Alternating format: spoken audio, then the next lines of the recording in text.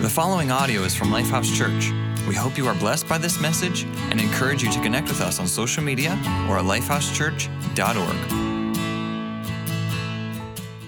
Hi, my name's Kayla. Since I was a kid, it has always been on my heart to help other kids. I saw the need at 12 years old, kids who didn't have a home, kids who just needed a place to be safe, to have a warm meal, to have family that just unconditionally loved them. And I knew God was calling me to open my home to foster care. When I got married, I turned 21, my husband and I talked about it, and he was like, yeah, let's do it. My husband and I were very young, didn't have any kids of our own, so parenting was new. We were scared at first of behaviorals and the kids we might get. We have definitely grown throughout our foster care experience in learning what it means to love unconditionally, no matter what they're bringing in, no matter what they're getting into at school, just loving them. We really saw the grace that God gives us and needed to give them that extra grace. I think the hardest part about being a foster parent is when the child is going through their deepest, darkest thoughts and they're sobbing from everything that they had just experienced, and all you can do is just sit there. You can't fix it. You can't solve anything. You just sit there and listen to all of the pain that they're carrying, the hurts that they're carrying. But through that process, we're the ones that are there, just there to listen. And that's what they need. They want to be heard. But are we hearing?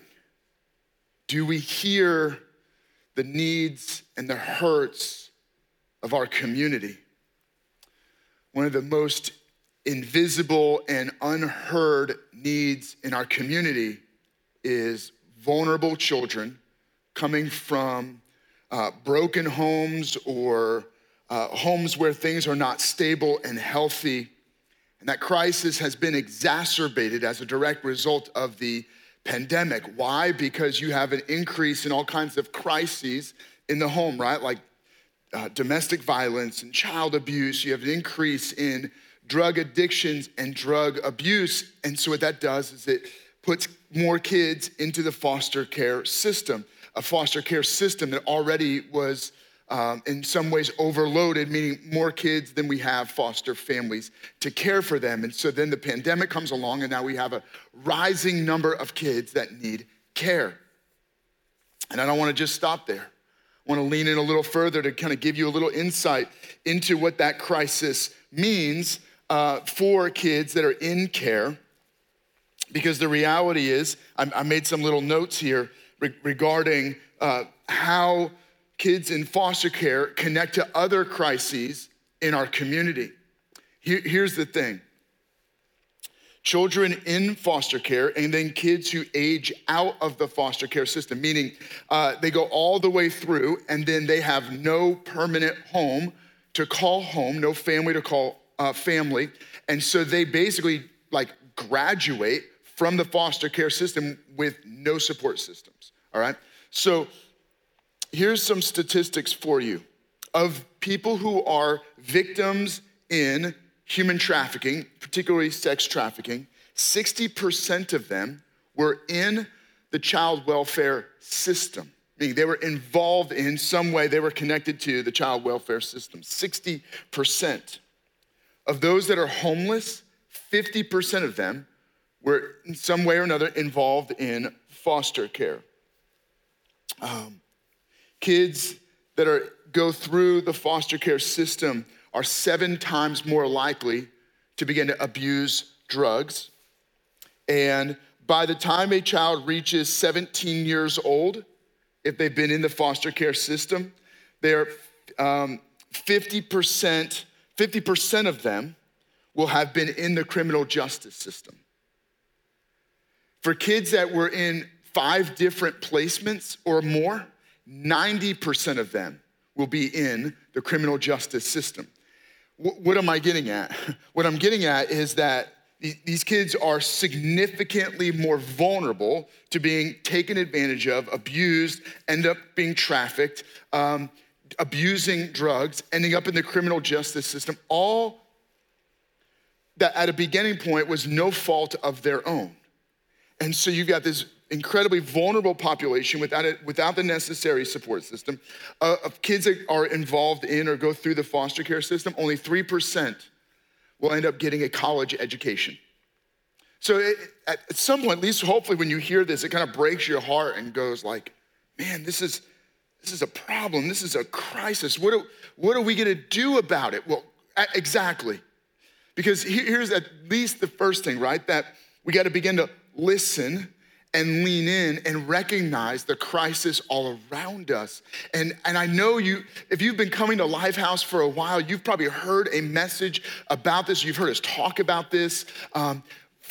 Lifehouse Frederick, we wanna say welcome, but we wanna also introduce you to one of the areas that we're passionate about, that we believe the church needs to do something about. But the church, it's not a building, right? It's not a theater. It's not a rented space. It's people. And the church is a family, a community of faith. And our responsibility is to fling wide our doors and invite new people. And we're a church that is for our city, which means we lean in and we listen to the needs and the crisis in our city. And this is one of those key needs. And so then we ask the question, well, what can we do about it? The essential thing is I want you to know that there is something we can do about it. And that something involves you. Now, please, before you just check out and think, okay, Patrick's talking about foster care. I'm not gonna do that, or maybe you can't get involved in some way or another. Well, then, so you might be likely to just check out of me. Well, first I wanna give you a message from the Bible that will be relevant to your life, but then I wanna connect the dots to foster care, all right? So I wanna lean in a little bit. There's a written by Dr. Luke. He does this investigative account of the life and teachings of Jesus, and it's recorded in the Bible called Luke. And we've been focused on chapter 4, where Jesus is beginning his formal ministry. He comes back to his hometown of Nazareth. He goes into the synagogue on the Sabbath, and he's invited to read a passage of scripture and then offer some commentary. He's handed the scroll of Isaiah, and he opens it up to where it's written, and I'll read to you the passage that he read. He read this: "The Spirit of the Lord is upon me because he has anointed me to proclaim good news to the poor. He has sent me to proclaim freedom for the prisoners and recovery of sight for the blind, to set the oppressed free, and to proclaim the year of the Lord's favor." And so we've been looking at these different statements that Jesus was expressing as his mission and his message. And today we're gonna focus in on this final statement of to proclaim the year of the Lord's favor. Well, after Jesus finishes reading this, he rolls the scroll back up, he hands it back to them, and then he begins to offer his commentary. And in that, he says this: "Truly I tell you," he continued, "no prophet is accepted in his hometown." And then he goes on to say that this message and this mission is for the outsiders, not just the insiders. It's not just for the religious elite. No, the liberty for those in captivity, freedom for the prisoner is very much for those who feel unwanted, unloved. They don't feel like they belong. And in many ways, they're locked up or they're hidden away. He goes, my message and my mission is not for the elites. It's not for those who feel chosen, who are already the insiders. No, I've come to reach people who are far from God. I've come to reach the broken and the hurting, the people who are outsiders, and I'm gonna invite them to be insiders. But as he was sharing this was his commentary, people got angry. In fact, it reads this way: all the people in this synagogue were furious when they heard this. Why? Because they're the insiders. They're already the chosen. They see themselves as the elite. They got up and they drove him out of the town, and they took him to the brow of a hill on which the town was built in order to throw him off the cliff. But it says, then he turned and he walked through the crowd and he went on his way. And it's this moment where Jesus is rejected in his own hometown. He's rejected so that we could be accepted, so that we could be invited home. In fact, the whole kind of principle that just jumps out of this moment in Jesus' life is this: you are invited and you are welcomed home to a life that is better than ever. Jesus was rejected so that you could be welcomed home into a life that is better than ever. When Jesus is concluding his reading, he reads this part that says that, he basically, the Spirit of the Lord is upon me because I have come to proclaim, and he concludes it by reading, the year of the Lord's favor. I've come to proclaim the year of the Lord's favor, which is this idea of the year of Jubilee. When the author Isaiah was writing that, he had the year of Jubilee in mind, which doesn't mean much to you, but in ancient times, it was 1 year every 50 years where debts were canceled. Slaves were freed. Land was returned to its original owner, and people had a year of rest. The land rested and people rested. And that sounds great.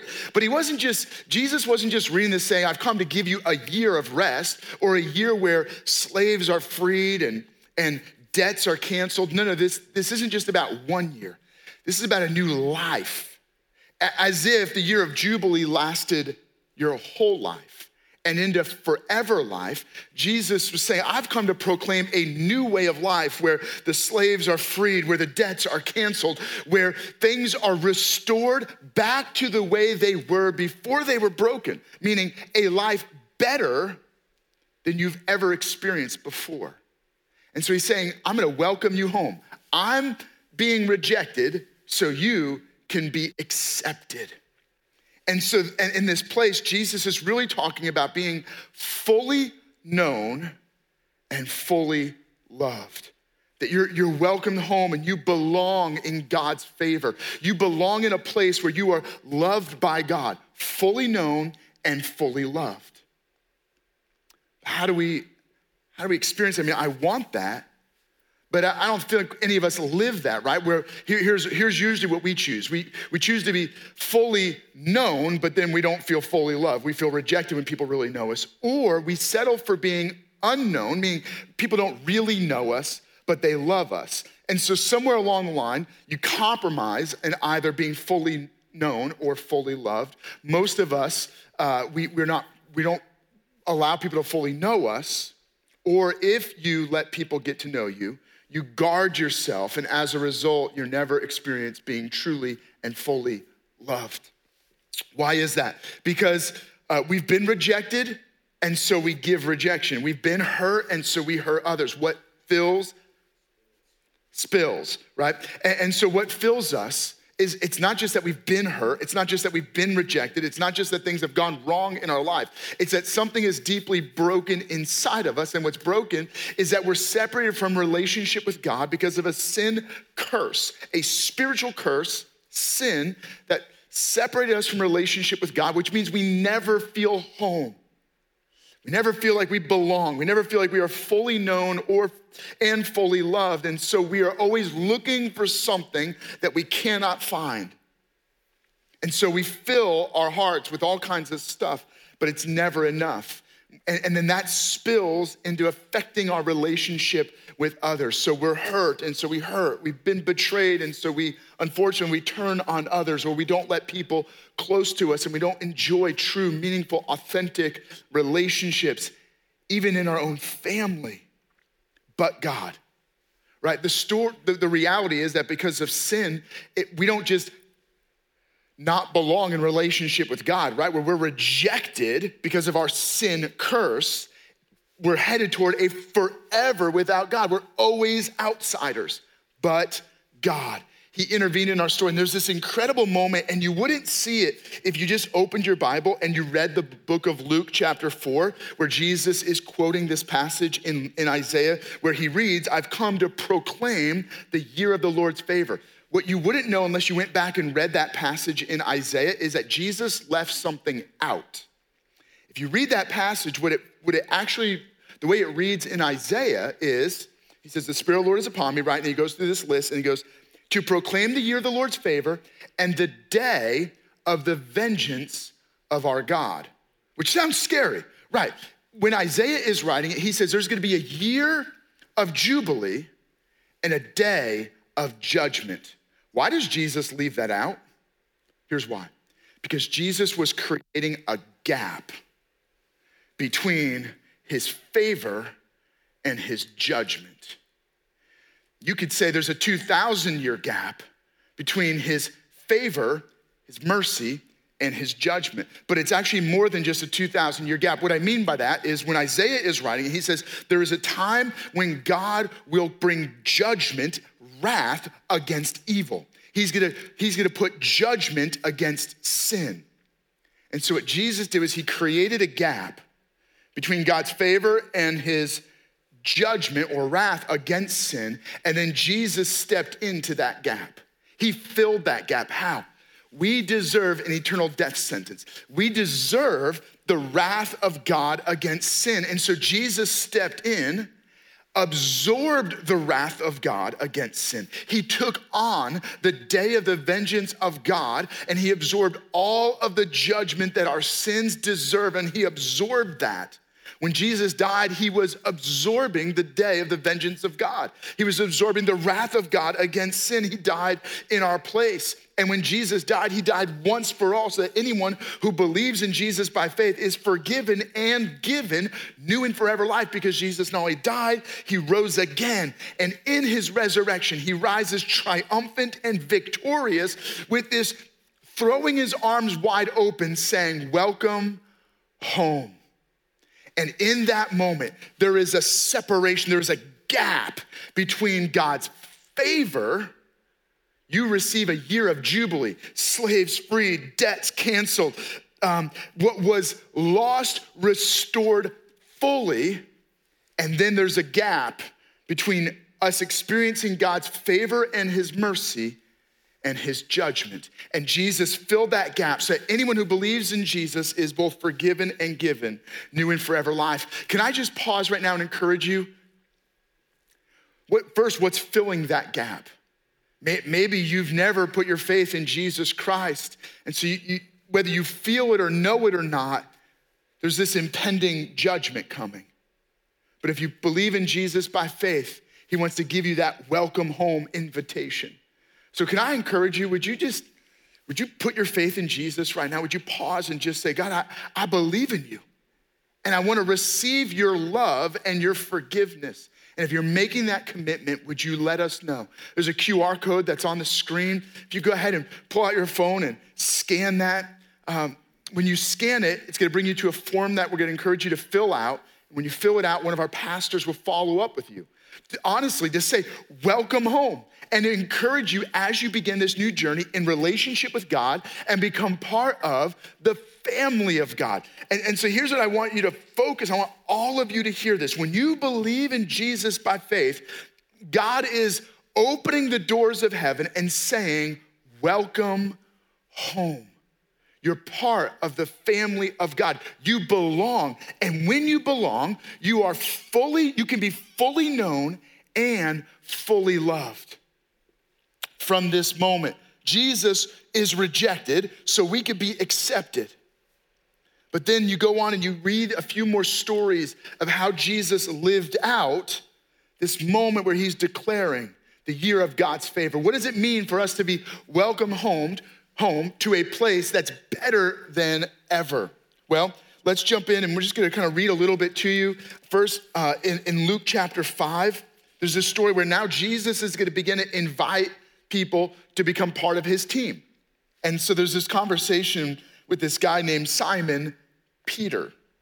Luke chapter 5, verse 8, when Simon Peter saw this, Jesus comes to them, and the guys are out fishing. Jesus tells them to cast their net on the other side. They catch this huge catch of fish, and then there's Simon Peter who's like, whoa. When he saw this, he fell at Jesus' knees and said, go away from me. Lord, I am a sinful man. Then Jesus said to Simon, don't be afraid. From now on, you will fish for people.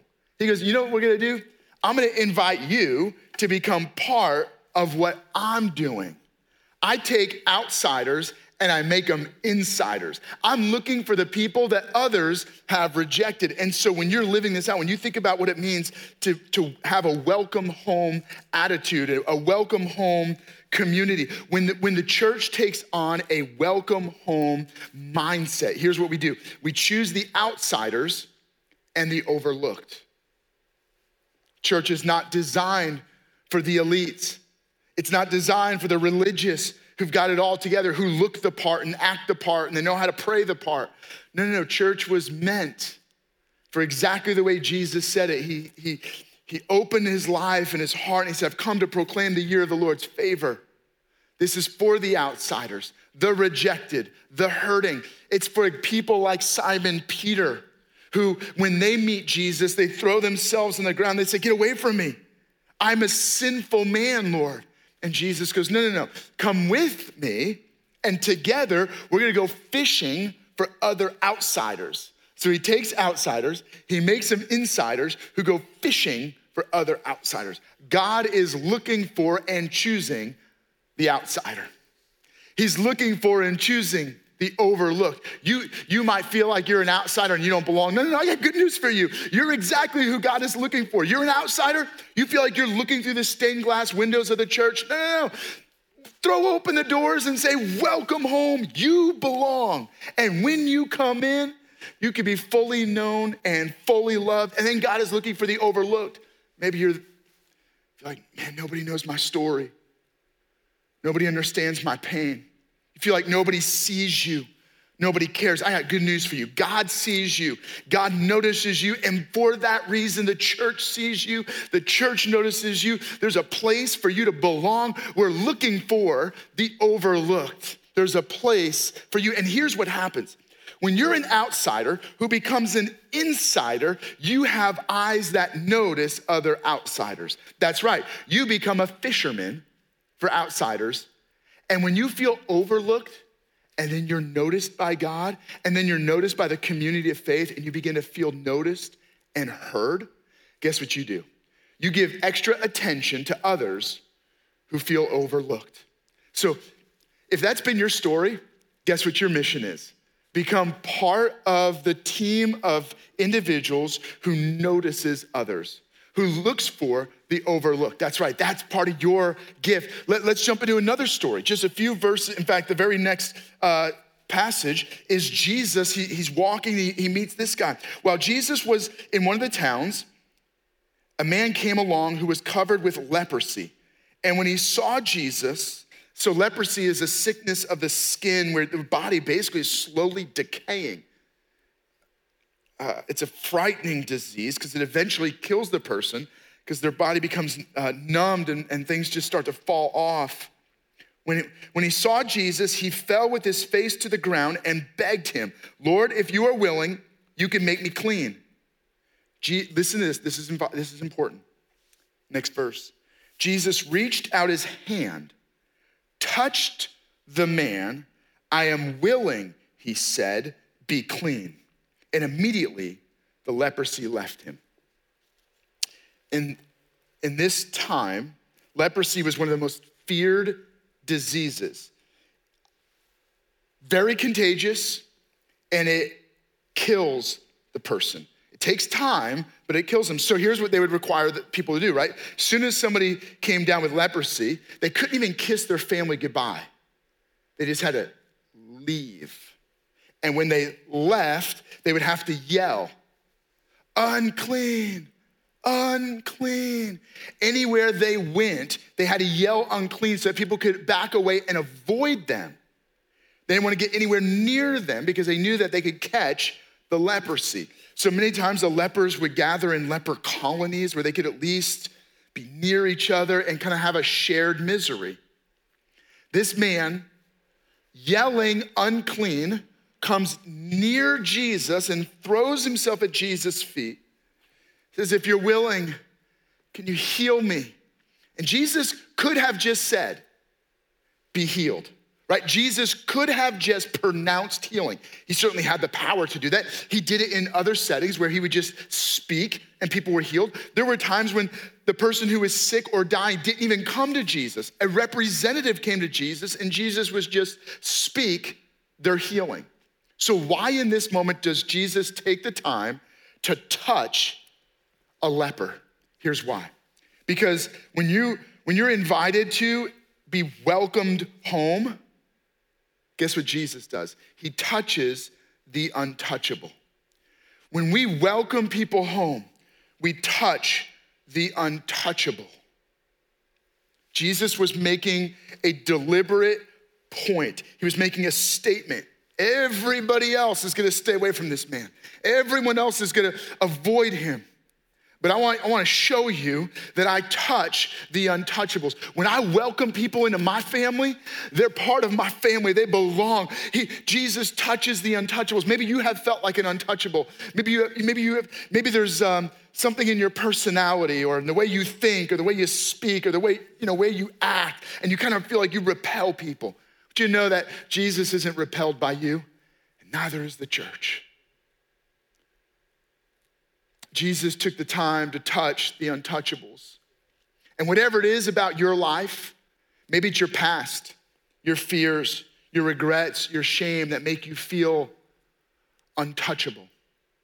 I want you to know that you not only belong, but that there's a place where you can be touched by God. And we live in a strange time, don't we? Where even me talking about like touching feels weird, right? I mean, we just came through COVID where you weren't even allowed to be near people. And then, you got all this weird, creepy, perverted stuff that makes us fear, like even me saying, hey, you can be touched, sounds bad. But hey, you were designed. I mean, part of the human need is to be touched. Jesus took the time to give dignity and meet a core need in this man's life, to affirm him and offer value. And I want you to know that you're in a place where you can be lovingly and respectfully touched, where we touch the untouchables, meaning we give dignity and value and affirmation to people who feel rejected and unloved. Let me give you one more principle that really matches this idea of that you can be welcomed home into a life that's better than ever.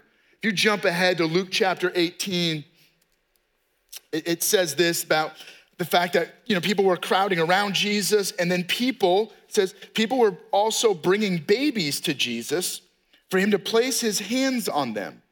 And when the disciples saw this, they rebuked them. No, get away from here. Jesus don't have time for that. They rebuked him. They rebuked the parents. But Jesus called the children to him and said, "Let the little children come to me and do not hinder them, for the kingdom of God belongs to such as these."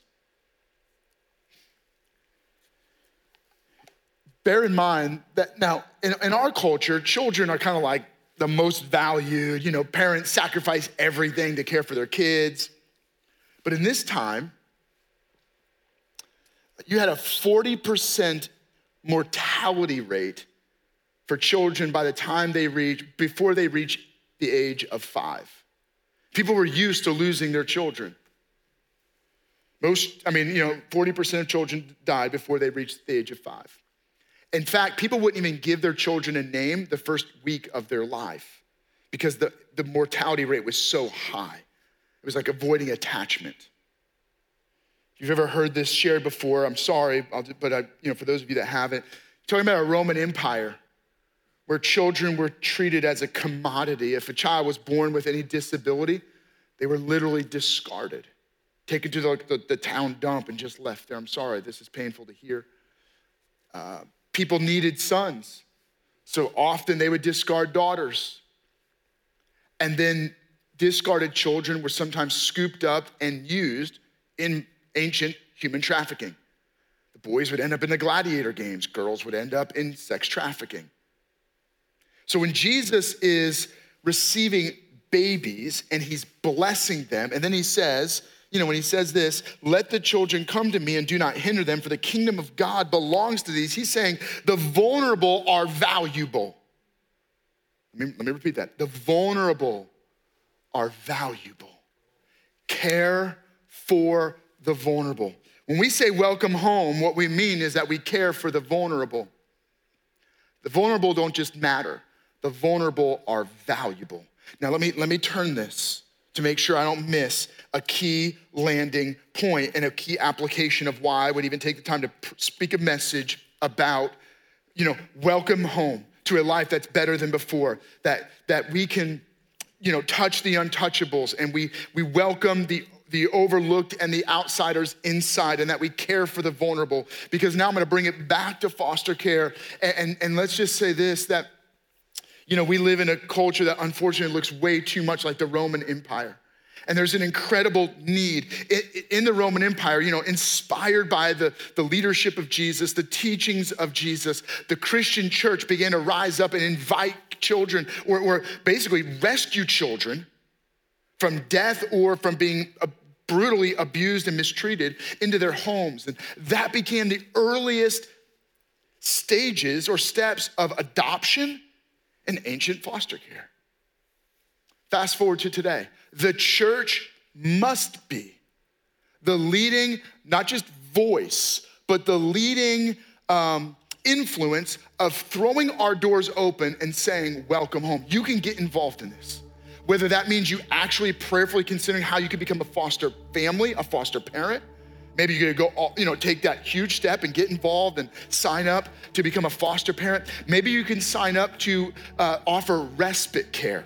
What that is you go through the whole training process, but you may not be taking in a full placement, but you may be able to, offer support to us, other foster families, by watching kids so that other families can get a break. There's other ways that you can come alongside of and serve our local social services. You can serve families who are doing foster care. Maybe you can get involved in another one of our programs, like, a big brother, big sister type of a program where you can come alongside of vulnerable children and offer care and support. The point is, take a step. Some of you think that this is like too big of an ask. In the letter of James to the church, he says this, you know what true religion is? Caring for widows and orphans in their time of need. This is our responsibility. We're not looking around waiting for anyone else in the community to step up and respond to this incredible need. The church must respond. And how does the church respond? Through us, through me, through you. You are the response of God to the needs and the crises, the pain and the issues around us. And these issues have names. They're real people with real lives. And in this context, they're real children who have no fault of their own, ended up in a very vulnerable spot, and the church cares for the vulnerable, and we value the vulnerable. So would you get involved? Would you step up? Let me take a moment and let me pray over you. Heavenly Father, we've been invited and encouraged that you put a gap between your favor over us and your judgment against sin. And thank you that you filled that gap and you absorbed our judgment. You welcomed us home where we can be fully known and fully loved. But now, God, we know that what fills spills. And what I'm praying is that, God, you would stir every heart to get involved in some way in caring for the vulnerable children in our communities. God, may some that hear this step up and become foster families. Some of them, may they become adoptive families. Would you fill our church with adopted children and kids that were fostered to adoption? Would you fill our church with young people that were aging out of the system and now they have a support system in a family from our church? Would you fill our church, God, with people who are lovingly coming alongside of the most vulnerable in our communities? Give us hearts of compassion that leads to action, that transforms our city. In Jesus' name, amen. Thank you for listening to audio from Lifehouse Church. We believe that through Christ, life change happens here. So we invite you to connect with us further by visiting lifehousechurch.org.